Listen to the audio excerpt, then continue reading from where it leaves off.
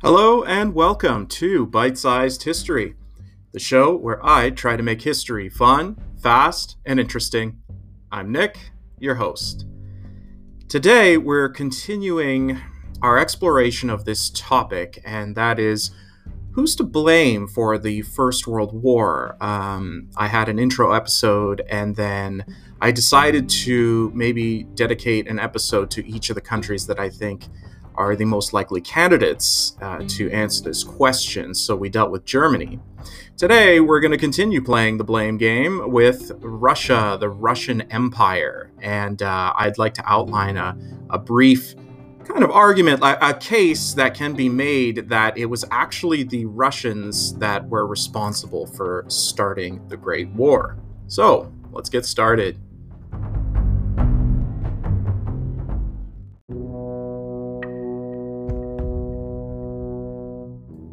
Over the course of about a year and a half, from February of 1904 to September of 1905, the Russian Empire fought a war with Japan. And let me tell you, it was a disaster. It ended disastrously for the Russians. They lost two entire naval fleets.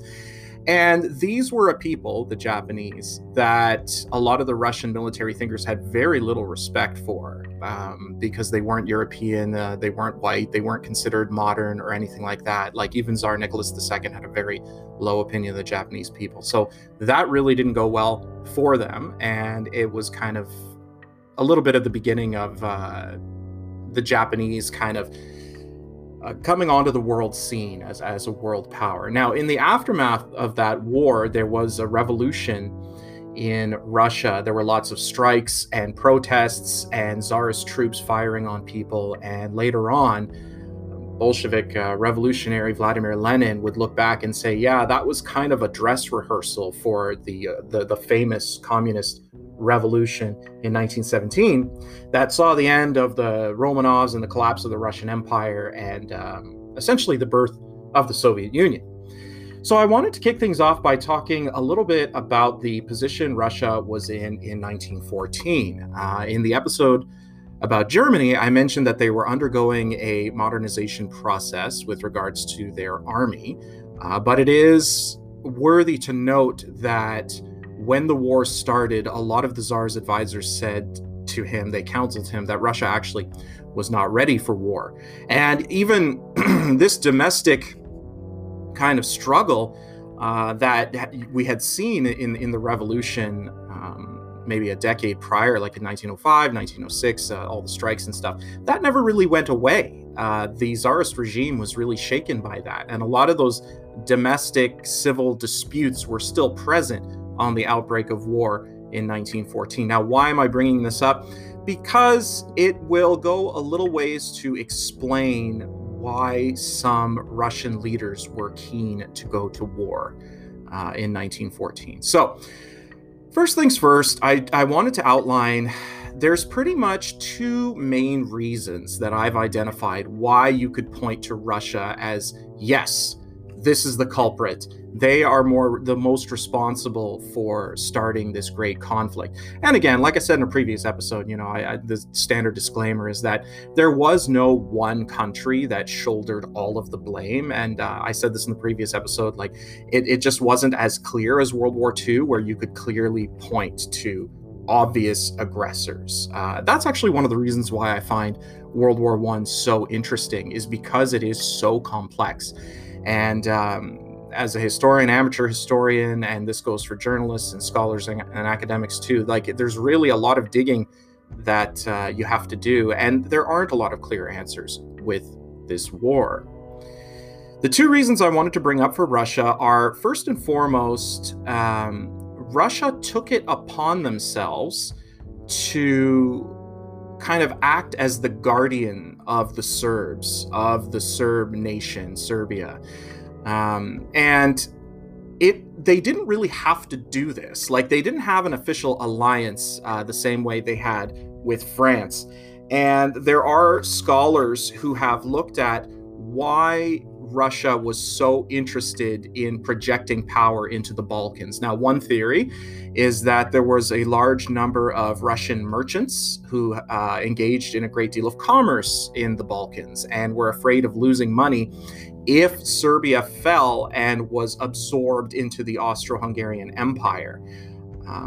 If you put the merchant argument aside, there's also kind of the idea that Serbia was a useful tool to use to keep the Habsburgs, like the Austro-Hungarian, that's the name of the ruling family of the Austro-Hungarian Empire, to keep them busy. So if you're Russia and one of your regional rivals is the Austro-Hungarian Empire, you're going to want to support this little nation in the Balkans that causes your rival a great deal of trouble. Speaking of regional rivals, let's talk about the Ottoman Empire, the Turks. This is what we call Turkey today. For centuries, they had been rivals of the Russians, especially in the region of the Black Sea. Like if you look at a map of this area, you'll see the Russian Empire. It's on the Black Sea, the north side, and then the south side is Turkey. And much of the Black Sea region after the fall of the Soviet Union became Ukraine. But in any case, there was a scholar called H.W. Crocker III. Yeah, I know. What a name, huh? And he was an American, and he published a book called The Yanks Are Coming, A Military History of the United States in World War I. But I just wanted to read this quote from him to illustrate this a little bit. Quote, "The Russian bear made a pretense of looking on the Balkan states as her lost cubs. What the Russian bear wanted most of all was to splash in the warm water port of Constantinople, the gateway from the Black Sea to the Aegean Sea and the Mediterranean, and her cubs could lead her there," end quote. So you see, in the kind of geopolitical situation of the time, it was no secret to the European powers that Germany was making these frequent, bold overtures to the Ottoman Turks, just like really cozying up to them a lot. And it's kind of complicated because you're like, what does Serbia have to do with this? It's because some of the Russian thinkers thought if we intervene in the Balkans and support Serbia, then that's their conflict with the Austro-Hungarians. That will necessarily pull in the Germans. Again, it was no secret that the Austro-Hungarian Empire and the German Empire were close allies by this point. And then that might pull in the Ottomans, and we can grab some territory in the Balkans, and maybe we can shoot for Constantinople. I mean, failing that, there were regions, out of the Balkans that Russia could benefit from if they went to war with the Austro-Hungarians. One of them was the region of Galicia or Galicia. I'm sure somebody's going to make a meme of that, like, bye Galicia. But anyway, this was a region inhabited by Poles in the northern part of the Austro-Hungarian Empire, and the Russians wanted it, among other things. So the final reason why Russia was interested in Serbia is more of a social, cultural reason, and it has to do with something called Pan-Slavism.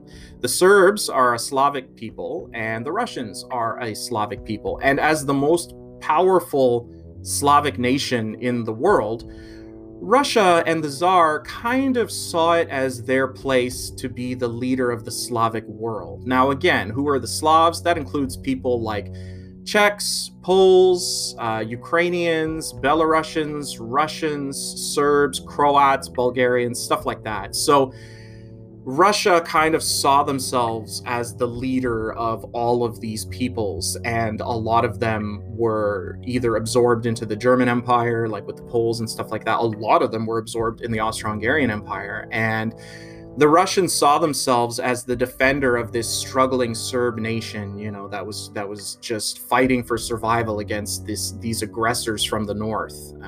So that's kind of, and again, that ties into one of our original causes, the acronym MAIN, Maine, where it's nationalism. And Pan-Slavism was a form of nationalism in that sense. So that's kind of the first reason that I wanted to present as to why we can point to Russia, is that they made it their business to intervene in the Balkans when really they didn't have to. Like they didn't have to. They made it their business to intervene in a conflict between two sovereign entities, like Serbia and Austria-Hungary, when they didn't necessarily have to.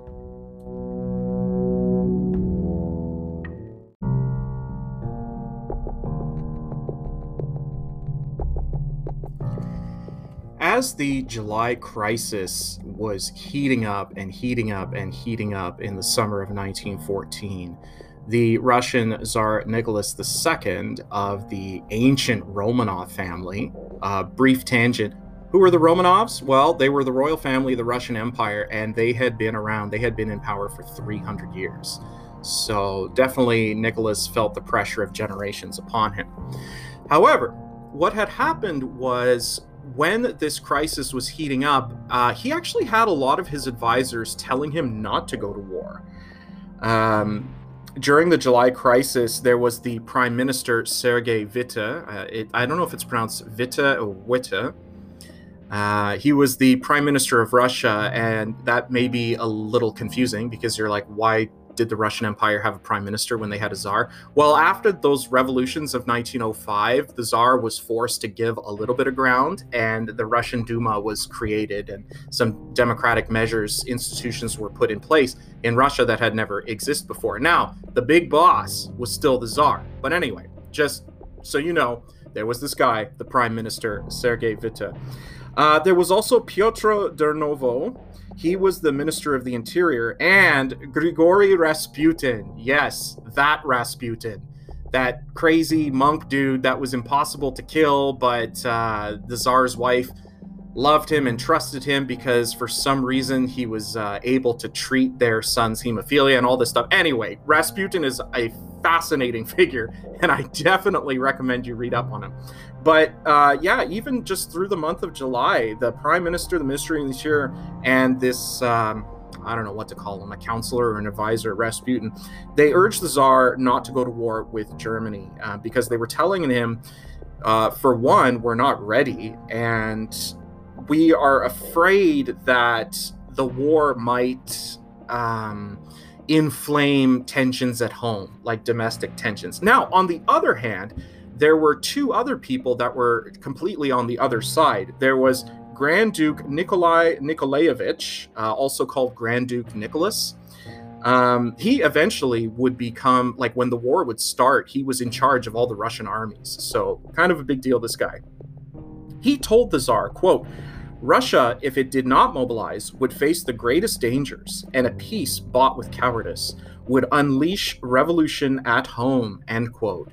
So that's an interesting thing to think of, is that maybe not all of the Tsar's reasons for going to war were aggressive. Maybe it was defensive. It was kind of a way to shore up his tottering regime. Like, he knew his regime had been shaken, and he thought maybe a war would help things. And in fact, he was right. Like, for the first few months of the war, it actually did result in that, until the disastrous Battle of Tannenberg, where the Russians just got stomped. They got smoked by the Germans. But definitely, I'm not going to go into that, but it was just a huge disaster in 1914 called the Battle of Tannenberg.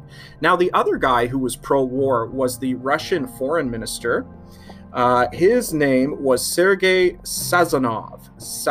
Okay, so remember how I said right person, right place, right time, and there was like these elites in each government that really pushed strongly for war, counseled strongly for war. Like, there were hawks in each government.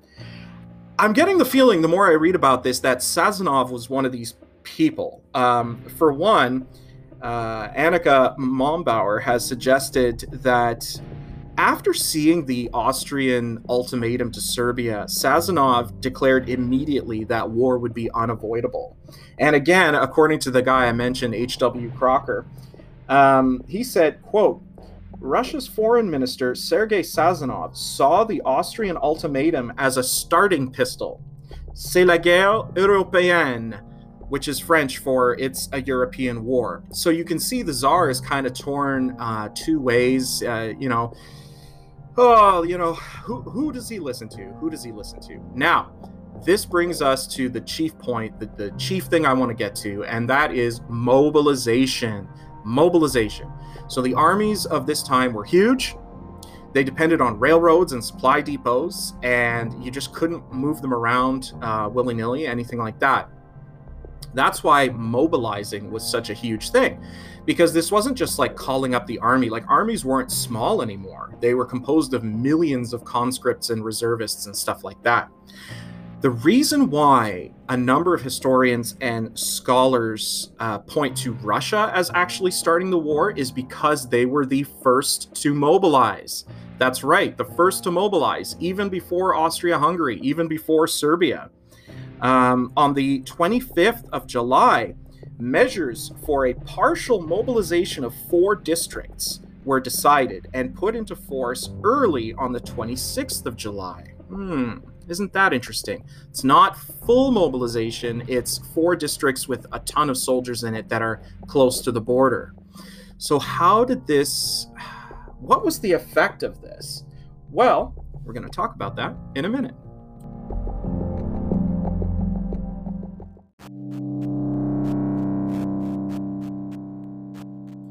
Okay, so here we are on the 26th of July, and there's like a bunch of things that happen in a very short period of time.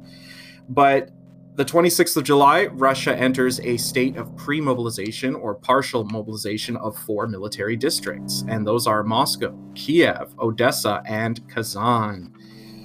Now, on the 29th of July, I just wanted to mention this, at 1 a.m., there's a series of telegram exchanges between Tsar Nicholas and Kaiser Wilhelm.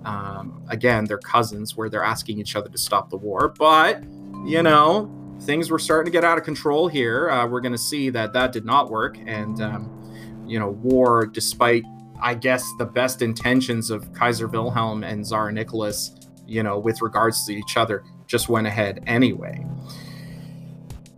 On the 30th of July at 5 p.m., the Austrian Emperor Franz Joseph declares full mobilization. Now, the same day, Russia proclaims general mobilization.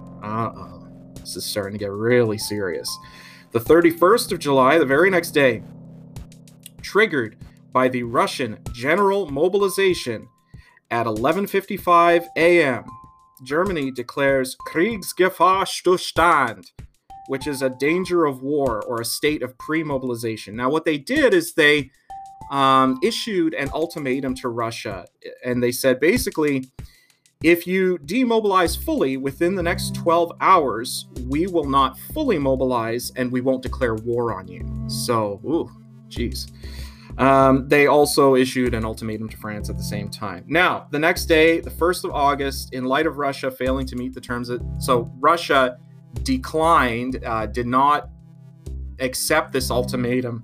Then on the 1st of August, Germany mobilizes and declares war on Russia. And all the other stuff that comes after is going to follow. So them declaring war on France, going to war with the British Empire, like the rest is history. So why did I give you this kind of timeline? It's because of that order of pre-mobilization on the 26th of July.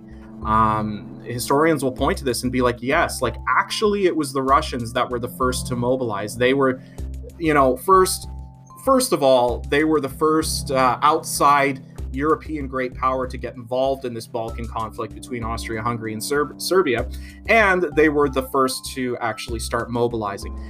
But it wasn't too late at that point. Like, it wasn't necessarily too late, because originally the Tsar kept changing his mind. Like, originally he was only mobilizing against Austria, not Germany, and then changed his mind and mobilized against both or whatever.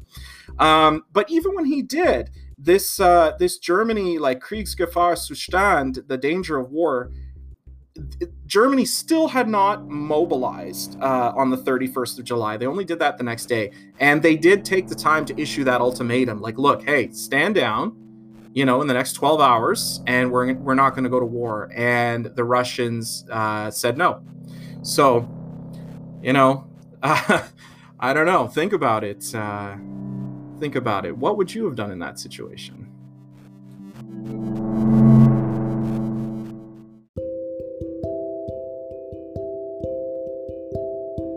All right. Well, that's going to do it for us here today at Bite Size History. I hope that I was relatively clear in presenting this argument that it was in fact Russia who bears most of the blame for starting the Great War. And it was for those 3 points. Like, one, they got involved in a dispute between Serbia and Austria-Hungary when they didn't necessarily have to. That's point number one. Like, they kind of inserted themselves into a Balkan conflict. Point number two is they were actually not the first to fully mobilize, but with that pre-mobilization order, it just put everybody else on high alert and triggered a series of mobilizations. So, they were in fact the first great power to start mobilizing their armies. That's point number two. And point number three is they were given an ultimatum by Germany, and who knows, maybe you can make the argument that Germany wasn't serious, but as far as I could tell, they were. Like, if the Russians had backed down, maybe this escalation, this outbreak of hostilities never would have progressed in the way that it did. And that's the ultimatum I was talking about on the 31st of July, which the Russians declined. They said no. And Germany said, like, if you don't stand down, we will declare war. And they didn't. So, and then Germany declared war. And again, we know what followed from that. It ended up pulling everybody in. So, stay tuned for further episodes. I'm going to present the argument for it was actually Austria-Hungary who bore the greatest blame, and another one on Serbia. And I hope that, who knows, maybe with your friends, you guys can have some coffees, discuss after hearing all of these episodes, and have your own discussion as to who you think is most to blame for the Great War. In any case, this has been Bite-Sized History, the show where I try to make history fun, fast, and interesting. I was Nick, your host.